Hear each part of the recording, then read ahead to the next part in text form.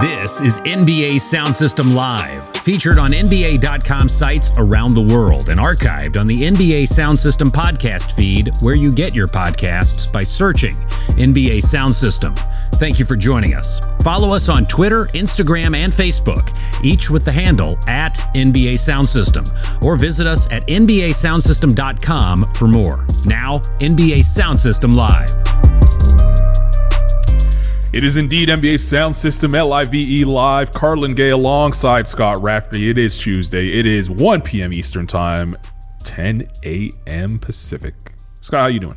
I'm doing better than the Lakers. I think that's safe to say. How are you doing? I can't complain. Feeling good on a Tuesday afternoon here on the East Coast. Of course, you can listen to us live and I was going to say almost and say in living color, but live and in living audio across the NBA Global Networks, NBA Sound System. If you miss any part of the show or would like to hear our old shows, it's always good to fun and go back and listen to some of our takes that didn't work out. You can do that. They all work out. They all work out. Most of them do. Most of them do. But you can do that over at NBA Sound System, wherever you get your podcasts. On this very show, we're going to talk about the Phoenix Suns because it seems like no one else is talking about them, Scott. We'll also discuss the Wizards and how well they've been playing. We are going to talk about the Lakers. You mentioned them off the top, but we have to start with the hottest team in the NBA, the Golden State Warriors. It seems like every single time we start this show, we have to mention that the Warriors are playing elite basketball right now and still don't have Klay Thompson in the lineup on a full-time basis. Still don't have James Wiseman in the lineup on a full-time basis. And they're really setting the pace out west. The number one team in the Western Conference. They've only lost 2 games. Their most recent game was a loss, in fact. A homecoming for Steph Curry. They lost to the Hornets in Charlotte on Sunday. But this team on most people's power rankings is the number one team in the NBA. They've just been fantastic. Steph Curry has been great. Draymond Green is playing at an elite level. Wiggins is playing well. You go down the list, and I don't think there's been a player that has played poorly so far to start the season. What do you make of the Golden State Warriors start now, 13 games into the season for them? I mean, how long do we have to break this down? Because there's a lot to like about the Warriors right now. I mean, they've been playing elite basketball on both ends of the court. Going into their game against the Nets tonight, they rank 3rd in offensive rating in the entire league and 1st in defense. So they're just getting it done both ends of the court. Offensively, obviously, we all know about Steph Curry at this point. He is probably the front runner for MVP right now. It's between him and Kevin Durant in most people's minds. I think it's safe to say. He's not even scoring quite as much as he did last season, and his efficiency has dropped off a tiny bit. But the rest of his numbers are up across the board, and he's still, the greatest shooter we've ever seen. And anytime he's on the basketball court, the Warriors are just a different team offensively. And we're still kind of working with some small sample sizes here. But I think this kind of speaks to Steph's impact so far this season. So according to NBA.com, with Curry on the court, the Warriors are scoring at a rate of 116.1 points per 100 possessions. When he's on the bench, they're scoring 97.2 points per 100 possessions. And that's basically the difference between them having the best offense in the league by a mile and being the worst offense in the league. So I think, that really does speak to the kind of the impact that he has. We know about his gravity, his willingness to set screens, how much he moves. I mean, it's just incredible that at this age, this point of his career, he's still playing at this level. So it kind of all starts with him on offense. Like you said, Draymond Green's been fantastic. He might be the front runner for Defensive Player of the Year right now as well. Just a genius on the end of the court. And he feels like he's just really come into this season firing on all cylinders, which they've really needed. And also, like you said, like this team already has depth. Like that was a problem with the Warriors last season. They just didn't have other pieces around them or guys who could really do things, move the ball, shoot, make plays. They have that this season, and there's more coming along the way. It'll be interesting how they work James Wiseman in. There's no denying his talent, but like the fit wasn't great last year. He does bring something to this team that they don't have as like a lob threat and like a big rim protector. But figuring out how he factors into this, and also, Klay Thompson's a huge question mark. What he's going to look like, missing the last 2 seasons. I think we can all assume he's still going to be an elite outside shooter. But how does the rest of his game look coming off this injury? So look, this team has been fantastic. There's a lot of room for optimism still with those guys coming back and everything. But it is worth noting, like, they've had a very easy schedule here, a very home-heavy schedule against not the best teams in the league. Credit to them for taking care of business and doing all this stuff. But it seems like it's going to get a little bit more difficult from there on out. So it's going to be interesting to see how they adjust to that. Yeah, and that's where I think I'm going to begin here. It's great that they're playing, incredible basketball. They're off to a great start, 11-2. They are the best team record-wise in the NBA as we speak right now. But as you said, it is a cupcake schedule so far. They've had, according to our friends at thepowerrankingguru.com, they've had the easiest schedule to this point in the season by far. The next closest is the Phoenix Suns, who we'll talk about a little bit later. But they've had the easiest schedule so far. You mentioned that long homestand. They've already had a 7-game homestand, which they ripped off 7 straight wins. And obviously it looked good in doing that. And then the one time, now they have a little bit of I don't even want to say it's a tougher road, but teams that are playing a lot better. The Hornets, they already saw at the beginning of this road trip that they're on the East Coast. The Nets, as you mentioned, they'll be playing on Tuesday night if you're listening to us live. That is tonight for you. And then they have the Cavs and the Pistons. Those aren't juggernauts, but the Cavs have been playing good basketball. They're a scrappy team. Yes, they may be without Evan Mobley for some time. That news came out right before we started recording the show. Evan Mobley might miss some time with some injury here. But outside of that, they've been playing good basketball, and then they have the Raptors, Sixers, Blazers after that. So I don't know what to make of this Warriors team. Are they a better team than they were last year? Of course. Do they look deeper than they were a year ago? Of course. Are they still in the mix of probably stealing the or even I wouldn't call stealing, but taking the number 1 seed in the Western Conference? Absolutely. Should we be excited about what this team could be with Klay Thompson coming back and even James Wiseman healthy? Of course we should. But I don't know if I'm ready to call them the championship favorites out west yet. I think I need to see a little bit more against teams that are good. And we just haven't seen that. Like beating up on the Thunder twice already is not going to get me excited.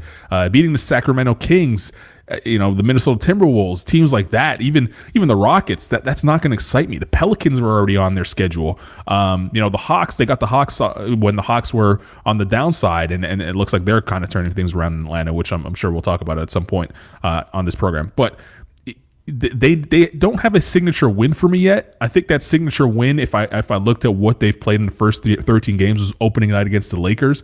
And we're going to talk about how bad the Lakers have been all year long. So I don't know if that's, something that you can really hang your hat on. So congratulations to them. They're taking care of business. That's all great. But I still need to see a little bit more before I go out and say that this team is destined for a finals berth. I mean, they handled the Bulls. I think that was a pretty impressive win as well. And Steph went nuts in that game. He scored 40. I thought that was a very good win for them. But I mean, to your point, they've had an easy schedule. It's going to get more difficult. I honestly don't think like you can say any team is like a title contender at this point of the season, because there's just like we haven't seen the Bucks anywhere close to full strength. The Nets, we have no idea if Kyrie Irving is going to join them this season. The Lakers, we're going to talk about them. The Suns, like Ayton's been out of the lineup. The Nuggets don't have Jamal Murray. Like there's just so many question marks up and down the league. It's way too early to be saying, this team is the favorite right now. But again, credit to them for the way that they've come out. I do think, not that we have to talk about this right now because we're going to have months ahead of the trade deadline. But one of the interesting things about the Warriors is like they do have the assets to make another move, right? Like sure. If this team is still number 1 in the West. But wait a second. They have the assets, but do they want to make a move? Like, because you're not going to really find out how good this team is by the trade deadline. Like, because Klay Thompson, even if he comes back but even if Klay Thompson comes back into the lineup, chances are he's going to have to take some time to get to full speed. Like, he's not just going to jump onto the court and be Klay from what he was when he left. He hasn't played basketball in 2 years, so you have to allow time for him to really just acclimate to the team. And for the team, there's a lot of players that haven't played with him. Andrew Wiggins has been there this is his 3rd season. Golden State never played a game with Klay Thompson. Like, that's going to take time for him to adjust there. So would you make a move, or stand pat and see what you have here? I mean, I don't know. That's the thing. Like that's stuff that they'll figure out over the next couple of months. We'll see what Klay looks like when he comes back. We'll see how James Wiseman kind of fits in, all of that, and then maybe you make a decision. I just think, they've gotten off as good of a start as anyone could have expected. They're in a good position. Steph looks incredible. Draymond looks incredible. They feel like they have the right makeup. I think trending the way that they are right now, they're absolutely going to be in that conversation as kind of the favorite. And then they're just a wild card with, having those assets, whether or not they need to, whether or not they do, whether or not they don't. They do have the assets to kind of shake things up if they really want to. So all in all, I just think they're in a great position. Yeah, they're in a good position. I just don't know if I'm ready to say that they're a championship contender just yet. Let me see them against some upper echelon competition. By the way, Jonathan Kuminga has been playing a little bit more. He can defend, man. The dude can defend. His offense is going to take some time to get there. He's not a great shooter, so could cancel that part of his game. But he's another guy that they could come off the bench with. That's just annoying to play against, and that's the reason why they're winning a lot of these games. They're clearly by far and away the best defensive team in the league right now. And you add Kuminga to that mix, they're just a scrappy bunch. So want to see more from Jonathan Kuminga, but from what I've seen, the little I've seen from him, he can really defend.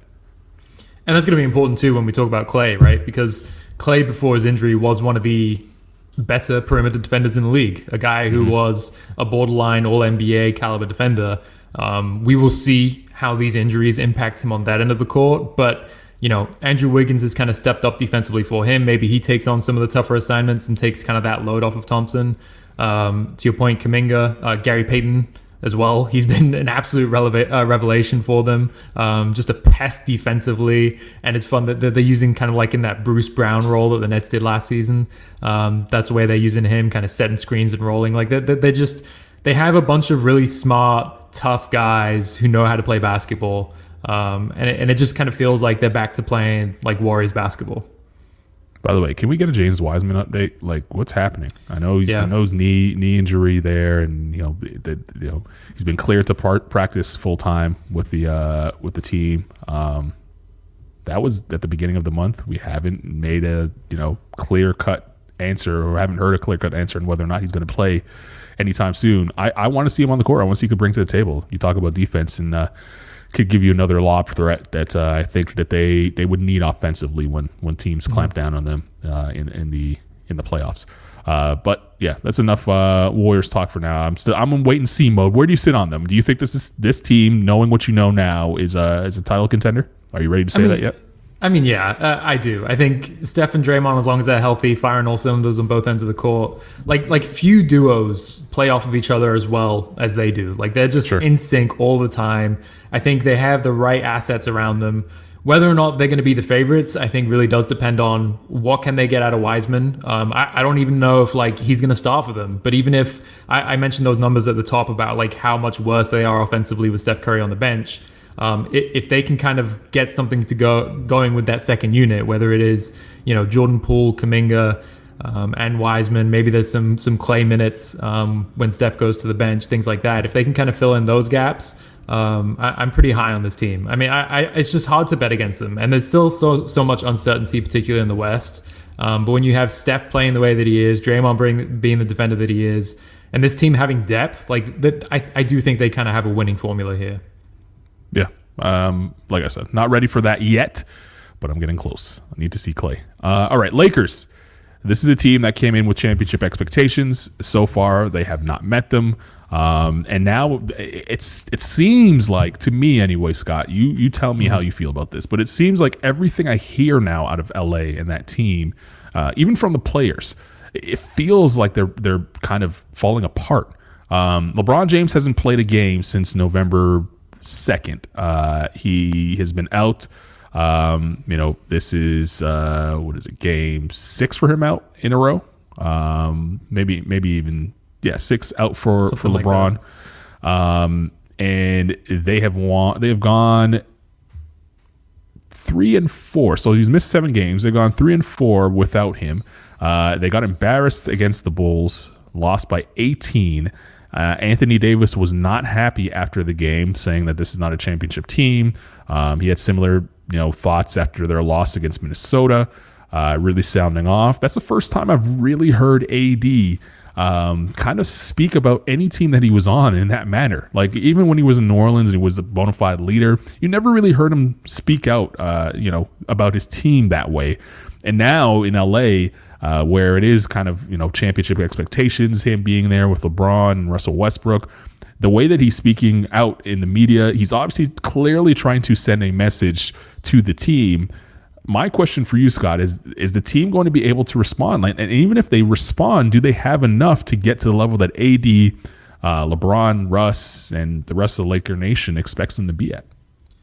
Look, there's some real warning signs, I feel like, with the way they've started the season. Like, we've already gone through the ups and downs of the Westbrook experience with him, having bad turnovers in close games and defensive miscues that lead to wide open shots when they don't need that. We've also had like the triple doubles and him kind of looking like the leader that they need when LeBron's out, carrying them to victories.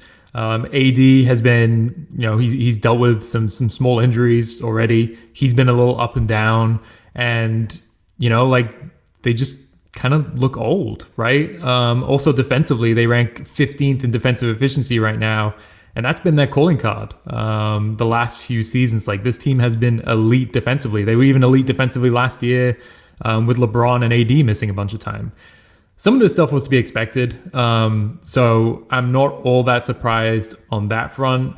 But it is hard for me to know what to make of this team when they're just not at full strength. Like, we haven't seen Trevor Ariza yet, who, his best years are behind him, but he's going to play an important role in this team. Taylor Horton-Tucker just came back. And he's a very important piece for them. It kind of seems like they chose him over Alex Caruso. And we've seen what Alex Caruso is doing to the Bulls, how much of an impact he's made defensively for them. THT is another guy who can give them a punch offensively, but also kind of take on some of the tough defensive matchups on the perimeter that they need. So he's a really important piece. And of course, they have LeBron too, who I think we ranked as the third best player in the NBA going into the season, which is incredible considering his mileage, how old he is. He is still one of the best players in the NBA. He's the best player on this team. This team is built around him. So until he comes back and we see what he looks like, hopefully he kind of puts this injury that he's dealing with right now behind him. Not to say that it's going to be the smoothest fit, because we knew that as soon as they traded for Russell Westbrook, everyone wrote about, Russ is not a good three-point shooter. He doesn't move off ball. He doesn't set screens. Like, all these things that you need from a third or fourth player next to AD and LeBron. But LeBron is still just a genius. And if anyone can figure out, it's him. And that's kind of where I'm at right now, is that, yes, it hasn't been good. There have been some real warning signs. But until we see LeBron back and this team kind of come to full strength, we really just have no idea what they're going to be able to do. I'm on the opposite end of that. I'm not waiting and seeing with this. It's over. This is not a championship team. I don't need to see any more. I don't need to wait till LeBron comes back to know that. This is just not a championship team as currently constructed. They have to make a move if they plan on making a run this season. They can have all the healthy bodies that they want. AD cannot miss a game for the rest of the season. LeBron cannot miss a game for the rest of the season. Westbrook could be healthy. You could talk about the THT and all that, but my whole thing is, if you're waiting on Taylor Horton-Tucker to be the savior for your championship hopes, then this is not a championship roster. I'm sorry. Like, it's a nice story that Melo's playing great, that they chose THT over, the bunch of players that they ended up trading to Washington for Westbrook. I understand all that, but this is just not a championship roster. There are far, and it's not that it's not a good roster. It's just that there's far better teams in the Western Conference that they're not just going to be able to beat in 4 times in 7 games. They're just not going to do it. The Warriors at full strength are a better team. The Suns at full strength are a better team. And we saw some of that last year. I know that Caruso had said that if AD was healthy, they'd beat the Suns. I'm not totally convinced of that. This is and especially this year, a more mature Suns team. I think we all know what they can do. I think they understand the level that they have to play out consistently in the playoffs to get things done. They're going to be a tough out come playoff time. And this Laker team, it's one thing to lose some games with LeBron James out. When you're losing to teams, like the Spurs, or not the Spurs. You're beating teams like the Spurs, but you're losing to teams like the Bulls. That's one thing. The Bulls are a great basketball team. They're playing at a high level right now. So you're missing your best player, and you're incorporating a guy in your rotation that should play big minutes back into the lineup after injury. You're still trying to figure out what you have, and a star that you traded for, and he's still trying to figure out his way in Los Angeles. I get that. But you have enough talent on paper to beat the Minnesota Timberwolves of the world. You shouldn't be getting blown out in games like that. You have enough talent on paper to beat the Portland Trailblazers right now. You shouldn't be getting blown out in games like that. They've been blown out in some of these games against teams that really have no business blowing them out, Scott. Like the big comeback, in OKC, that should not happen. Like they shouldn't be in these close games with these teams. They've lost to OKC twice this year. Where are these other wins going to come from? Like when you have easy on the Warriors are taking care of business and they're banking those wins. But when you have easy opponents in front of you, no one's going to celebrate when you beat them, but it's going to come back to haunt you when you lose against these teams. The Thunder, when you look at them on paper, you should chalk that up as a victory. And they already have 2 losses against these teams, and now they're going to have to upset another team down the road to make up for that. This is not a championship team, in my opinion.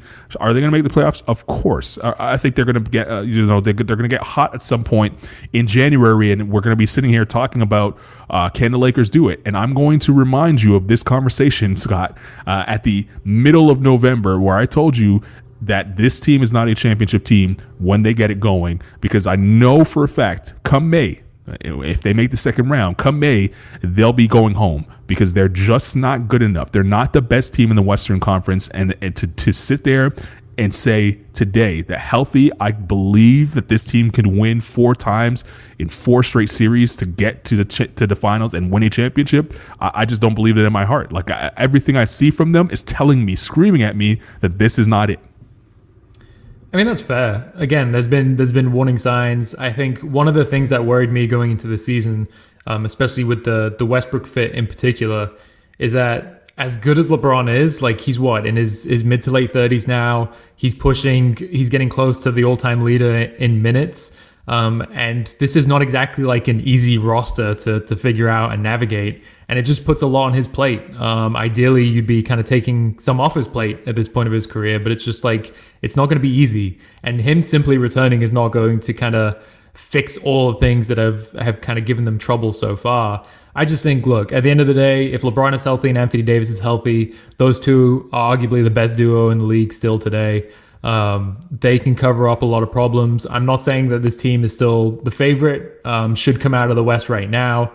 It's LeBron. Like I've at this point of his career, like I've stopped doubting him, and obviously we have to acknowledge where he is at in his career. The fact that he was never really dealing with injuries until he came to the Lakers, and now he's had 2 bad injuries, and then he's had the stuff to start this season. Like that is worrying, because if he's dealing with something for the rest of the season or goes down and misses another 10, 15, 20 games, like we've seen what that kind of looks like through this stretch.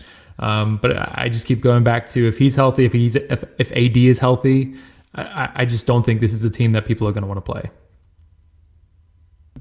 That's fine. I vehemently disagree. I think people are going to be inviting the Lakers over in the playoffs. It's just not a championship. It just doesn't make sense to me. The makeup and the way that they're talking about each other, I just can't see it. All right, let's talk about the team. There was also that thing with AD and Dwight Howard at the start of the season too, where they kind of got into it on the sideline, and I think they both brushed it off and said it was nothing. But it's stuff like that. Like it feels very early for that kind of stuff to be happening. Yeah, I'm not. This is not I think people forget like how much chemistry you have to win a championship. Like you don't just put guys together and that really don't get along and have a ton of success. Like there's very few, not every finals or every team ends up being what like the Last Dance was. And even then, even all the issues that team had and that franchise had in that final year, they still understood and still figured it out and got on the same page. And I don't think it was a chemistry issue with them. I think it was just most people figuring out what's best for them individually. And this Laker team feels different. Like it feels like, you mentioned Dwight Howard. If Dwight Howard had not won that championship before, maybe he's a little bit more focused. But winning that ring, he's a different story now. Anthony Davis, he needs to stay healthy. Like he's so important to this roster, and I know it's frustrating every time he gets nicked up and injured and everything else, and that's something he can't control. But I think we're starting to see the cracks, and like you said, this early in the season, for them to be able to get through the marathon of a regular season, then through the playoffs, and they're already doing this. and pressure's not even that high right now, forget about it. I just don't see them as a championship team. Let's talk about the Wizards. They are not a championship team, but they may have very well won the Russell Westbrook trade. They gave up Westbrook and they got a ton back. Montrezl Harrell is playing great basketball. Kyle Kuzma is fine.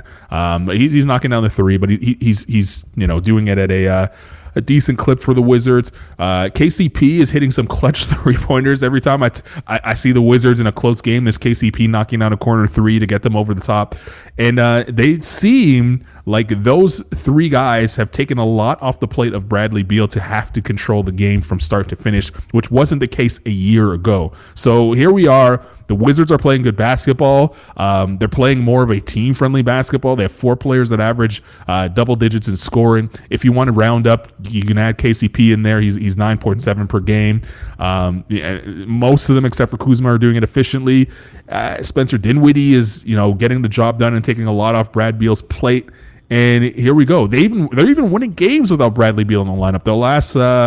The last game, Bradley Beal did not play, and they were able to get that W. So they've reeled off now 5 straight at the time of speaking here, Scott. They go on the road for a little 2-game mini trip within the division. I love division stuff. So this is their next 4 games. They're at the Hornets, at the Heat, and then they host both those teams. They host the Heat, host the Hornets. Those 2 games. I love these divisions. Winning in the division is important, especially when you're trying to accumulate victories enough for you to get in the top 4 seeds. So it comes twofold. You keep the Hornets at bay, you keep the Heat at bay if you're able to sweep that, and you jump ahead and make sure that you're in the top 4 for the playoffs. The Wizards, they're an interesting team. Did they win the Westbrook trade right now, in your opinion? I mean, they have the best record in the Eastern Conference. It's sure looking like that because they're playing great basketball. Like you said, Bradley Beal isn't even playing that well. Last season he averaged 31.3 points per game. He's down to 23.3 this season, shooting just over 40% from the field, under 30% from 3. We know he's going to find it eventually. But the fact that they've been able to do what they've been doing despite their best player, a guy who is a multi-time All-Star, an All-NBA caliber player, not even playing his best basketball, you have to be encouraged by that. And it does really feel like everyone who is involved in that trade has had moments for them. Kyle Kuzma hit 2 huge threes in their win over the Cavs a week ago. KCP said he's hit some big shots. We know what he can do defensively. Montrezl Harrell might be the front runner for 6th man of the year right now. He's been that good. And I think I saw this on Twitter. I'm sorry if I'm going to butcher your name, but I think it's Tom Bassin. He shared kind of a graph from PBB Stats comparing the net rating of each team's starters compared to their bench. And according to this, Washington starters are kind of playing at the same level as their opponents. They have a plus 1.5 net rating. But their bench has a net rating of 11.8, which is the 3rd best in the league as of the time that was put together, trailing only the Clippers and the Warriors. And the thing is, it really just speaks to me to this team has 8 to 10 players who are good. Every time they put someone on the court, they're a good basketball player who knows what they're doing, and that really does go a long way. So this team is deep. We know what their top talent looks like. Spencer Dinwiddie, he's had some moments, which is good to see after the injury that he had last year. Right now, based on that and the fact that they have the best record in the Eastern Conference, I don't really know how you can say that they're not the winners of that Russell Westbrook trade. But it's early. Yeah. It's early. No, it's early, but they absolutely won that trade, and there's no question in my mind that they won that trade. Here's the one number for me that stands out the most. Last year, this Wizards team was a 20th ranked defense in terms of defensive efficiency all season long. This year, they're a top 5 defense, only giving up 102.7 points per 100 possessions. That is just percentage points off of second place with the Clippers. And we know obviously the Clippers aren't playing with Kawhi Leonard, but that's a team that has Paul George and some solid defenders and have a system in place where and people don't give Zubac credit for what he does and space eating and everything else. So for the Wizards to be a top 5 defense at this point in the season, 13 games in for them, yeah, it's still early-ish, but they're not going to drop down to 20th. Like what you're seeing right now is what they're going to be. I think they end up being in the top 10 somewhere, and that is a big difference between what they were a year ago and what they are this year. So, yeah, and again, they played some tough teams so far. They've had some tough offensive teams so far. For me to believe that this could be something special with them defensively. Are they going to make a run to the Eastern Conference Finals? Probably not. The East is tough, but what they're going to do is, if they continue to rack up victories and, like I said, end up in that top 4 in the Eastern Conference, they're going to avoid a tough matchup in the first round. They're going to avoid having to go through the play-in tournament like they did last year. And we all know, against the Sixers, it really was easy for the Sixers to kind of get them out of there. They were over in a gentleman's sweep. So this team is going to improve. I think it's a playoff team, and I think that they have potential to be a top 4 seed. They could be, to me, they look like what last year's Knicks looked like a team that gets into the playoffs and maybe gets bounced in the first round depending on the matchup, but I think they could surprise people defensively, and that wasn't the case the last couple of years with Washington. And by the way, Thomas Bryant still hasn't played. Like, he's coming off of a pretty bad injury, but like, he was a very good player, effective player for them before he went down. And also, Rui Hachimura hasn't played, and hopefully everything's going on okay with him. Hopefully he's back in the lineup soon. But he's shown a lot of promise over the last couple of years. So they're still missing like 2 key pieces, in addition to, again, Bradley Beal. I can't say it enough. Bradley Beal not being himself yet, and it's only going to be a matter of time until he's back to doing his thing. But shout out to Wes Unseld Jr. though, first time head coach doing this. Very impressive. Yeah, they put a system in place that I think the team's starting to believe in as they rack up wins. And the one other thing I think what some coaches don't really get credit for, and we need to give Wes credit for this, is that team plays hard. Denny Avdia had the quote about Montrezl Harrell playing like a guy with a knife between his teeth. He said he's never played hard, in leagues, and this is a guy that's played in Europe and with guys that are dying to get back to the NBA or just holding on to their spot in Europe. So there's some real life in the basketball sense killers out there. And he's saying this about Montrezl Harrell. That holds a lot of weight. So that Wizards team, if they continue to play hard all season long, they're going to rack up victories. It's been a long time since they won 50 games, Scott. It's been a long time since they won 50 games. Yeah. They could very well be closing in on 50 this year. And by the way, they have coming up, their schedule is middle of the pack. If you look at toughest opponents left or strength of schedule, they're 14th ranked in strength of schedule, and I think that's heavily weighted because they have 2 games remaining against the Warriors, 2 games remaining against the Nuggets. But once they end the Suns, once they get past that, I think it drops off big time. Drops off. Yeah, big time. I mean, they've been a good story so far this season, and it's they're another one of those teams. It feels like every season there's a few teams that come out really hot and they fall off really quickly. Like you, I'm optimistic about them. I think they're going to be good. How good kind of remains to be seen, but it's hard to see what they've done so far and not think that they're going to be at least competitive this season.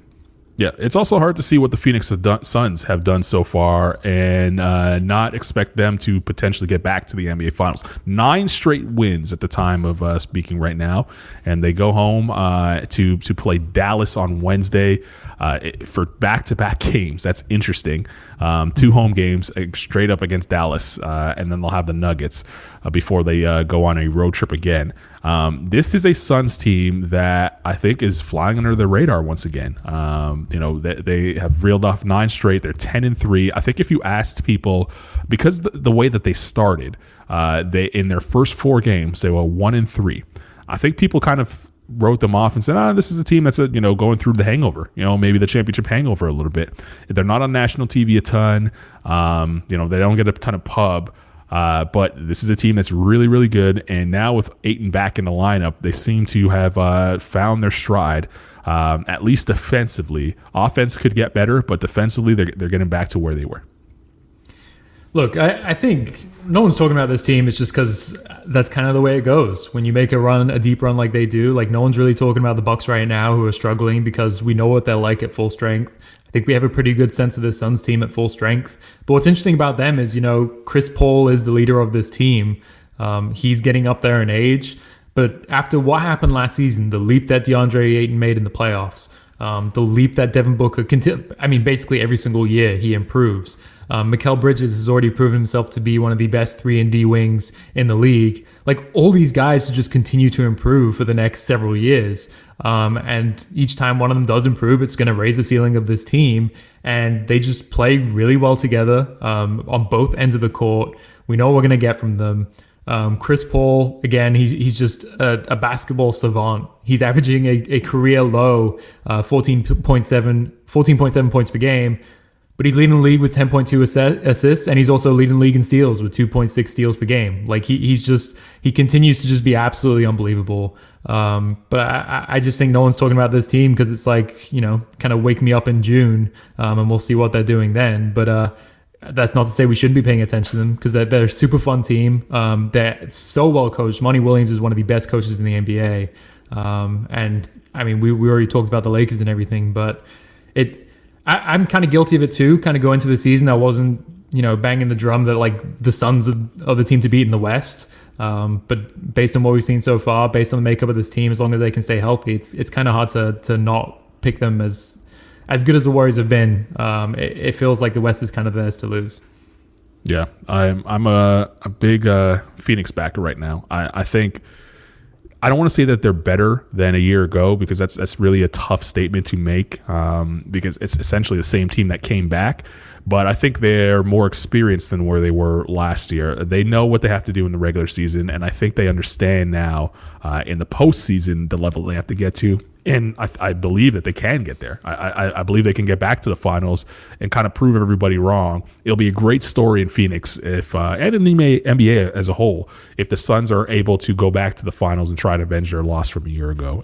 Because they were 2 wins away, Scott, from winning a championship. Yeah. And for us to not be talking about them, a month and a half into the season, while they've reeled off 9 straight victories, that's tough. Like, this is a team that I think still has a chip on their shoulder, and rightfully so. And Chris Paul's, I don't want to say his time is running out at an elite level, but the window is definitely closing on him being one of the best point guards in the NBA, and he's sort of just handed over the keys to Booker and the young guys in Phoenix, and he can still turn it up when he's called upon in the postseason. So I am waiting to see what happens with the Phoenix Suns, but I do think that this team's good enough to get back to the finals, and this is another reason why I don't think the Lakers can, because the Phoenixes of the world will be standing in their way. So we'll see that. All right, let's empty the notebook before we get out of here, Scott. What do you got on your mind that you think the people should know? I mean, look, we should start here. We haven't said his name, I don't think, on the podcast yet today. DeMar DeRozan is playing incredible basketball right now. Like, leading the Bulls to back-to-back wins in LA against the Clippers and the Lakers, scoring over 30 points in both games. It's nice to see kind of him get his flowers after the last couple years in San Antonio. He really improved as a defender. As a playmaker, as a passer. His scoring was down a little bit, but it just kind of felt like he fell under the radar. He's always been a guy who advanced stats don't necessarily shine in the best light, but he's been incredible this season. The on-off numbers, our Kyle Irving kind of pointed them out in his most recent MVP ladder. It's basically like a 20 points per 100 possession swing when he's on the court versus when he's on the bench. Like, his impact on this team right now is undeniable, and it's just been great to see. It's been one of the good stories so far this season. You mentioned our Kyle Irving. I'm going to go right there with the rookies. Cade Cunningham is starting to figure it out, man. Like, this is a dude that awful talented. Kyle mentioned that he would still kind of give him some time there to get his step back, so to speak, and missing time with the ankle injury.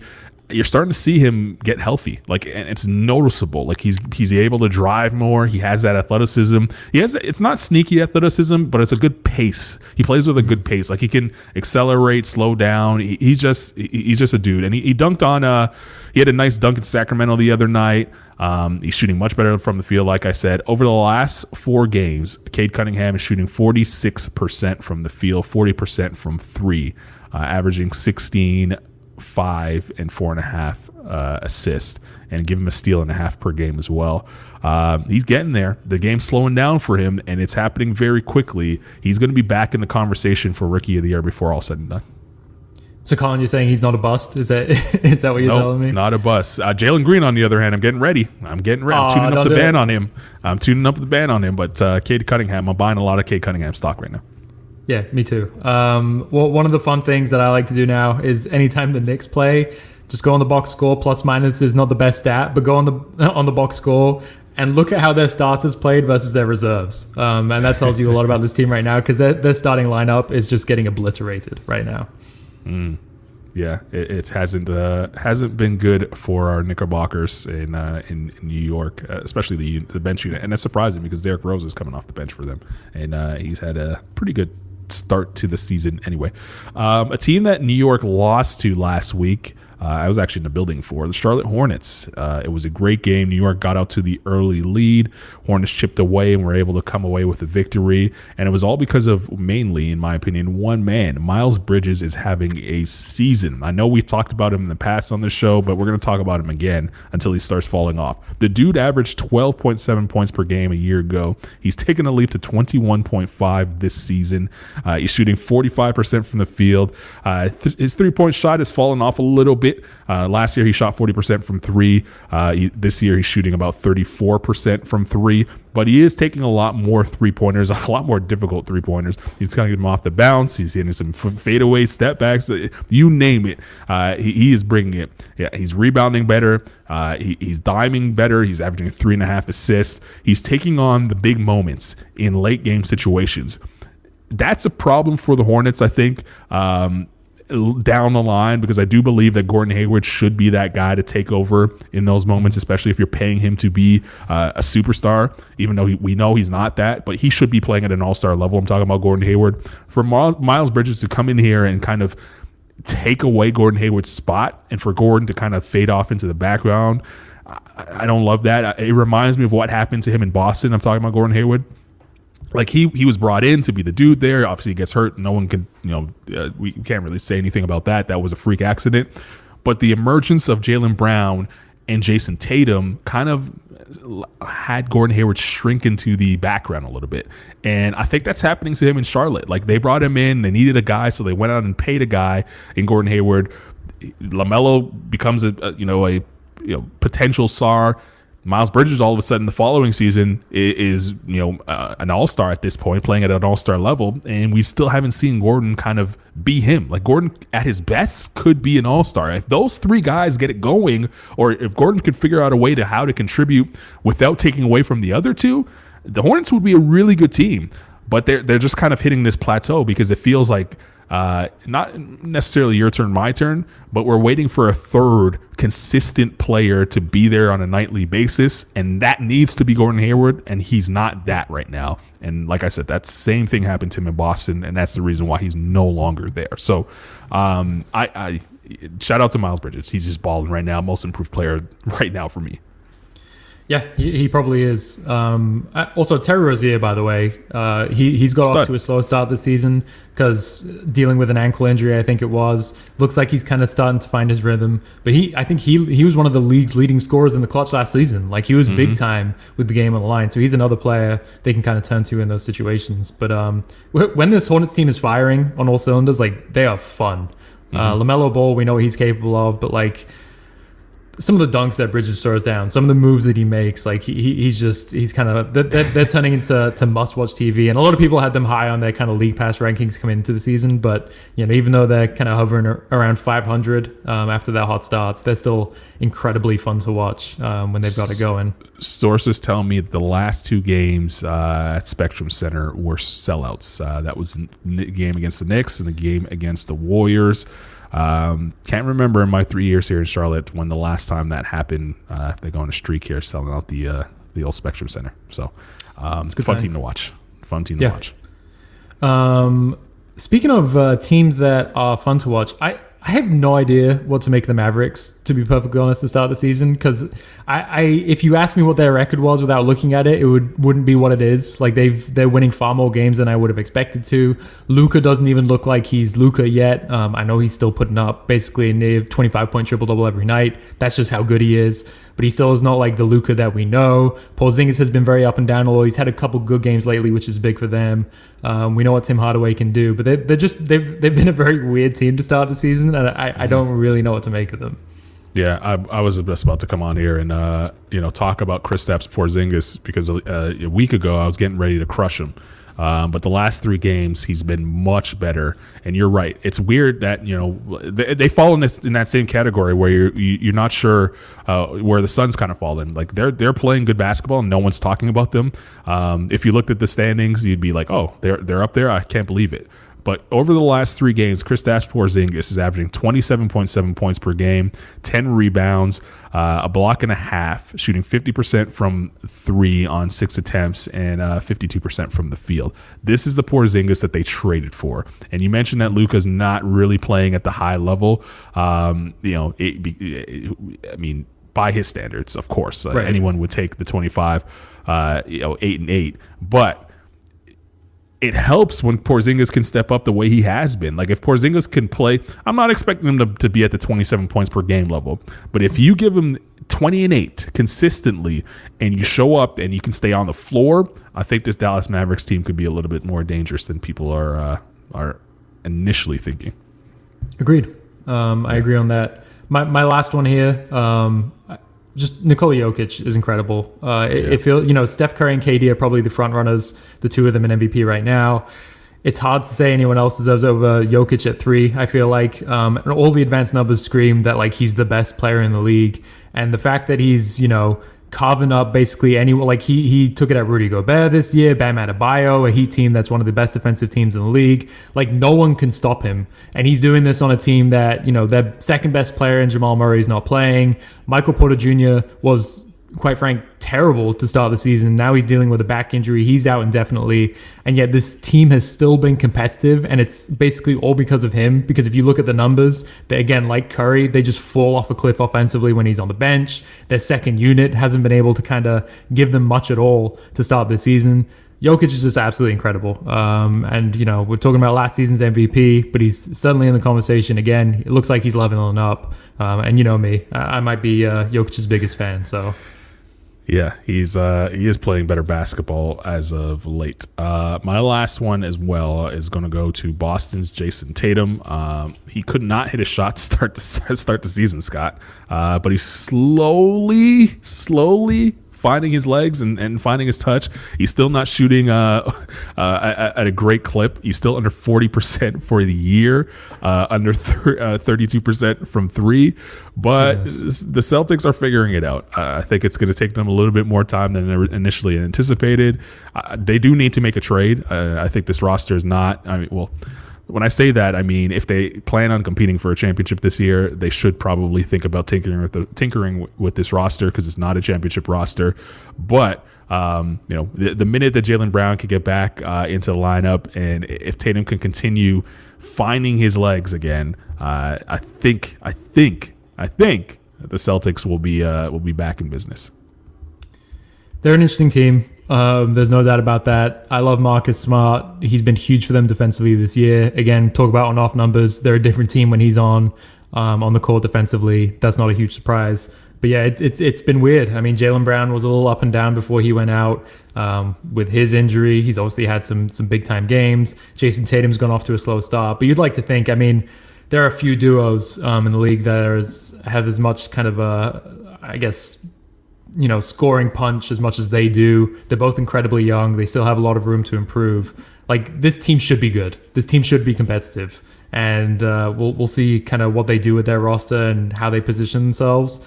But yeah, you'd think it's only a matter of time until Tatum is not shooting under 40% from the field and whatever it is from 3. So yeah, he'll get there. Under 32% from 3-point range. He will get there. We'll give him some time. By the way, on the other side, Jaylen Brown was electric. I mean, he was 49% from the field, 39% from 3 before he left. So much better shooting splits for Jaylen Brown than Jason Tatum. If Tatum can get there, I think this Celtics team will figure things out eventually. Yeah, they just didn't seem like they could get on the same page. Like, it felt like anytime Tatum had a good game, Jaylen Brown didn't. Anytime Jaylen Brown had a good game, Tatum didn't have a good game. Like, again, you just got to be patient. They got a new first-time head coach there. They're changing things. Al Horford has returned to this team. They've got a relatively new roster with Dennis Schroeder. It's going to take time, but as long as you have your two best guys, Jason Tatum and Jaylen Brown, you're probably going to be okay. You hear that, Celtics fans? Just calm down. Give it some time. You'll figure it out. I think you guys will just be fine. For that man over there, Scott Rafferty, I'm Carlin Gay. Reminder, if you missed any part of the show, you can find it wherever you get your podcasts, NBA Sound System. And again, if you have the time, please take the time out and give us a rating and review. Greatly appreciated. It helps us get out to more people if you spend 5 minutes and rate and review. 5 stars only, right? 5 stars only, right, only. Scott? Yeah, only. It's the only thing you can do. We will see you next week right here across the NBA Global Networks for the live show at 1 p.m. Eastern. Enjoy the week. A lot of fun NBA action coming up. I can't wait to trash the Lakers a little bit more next week. See you guys later. I know you can't.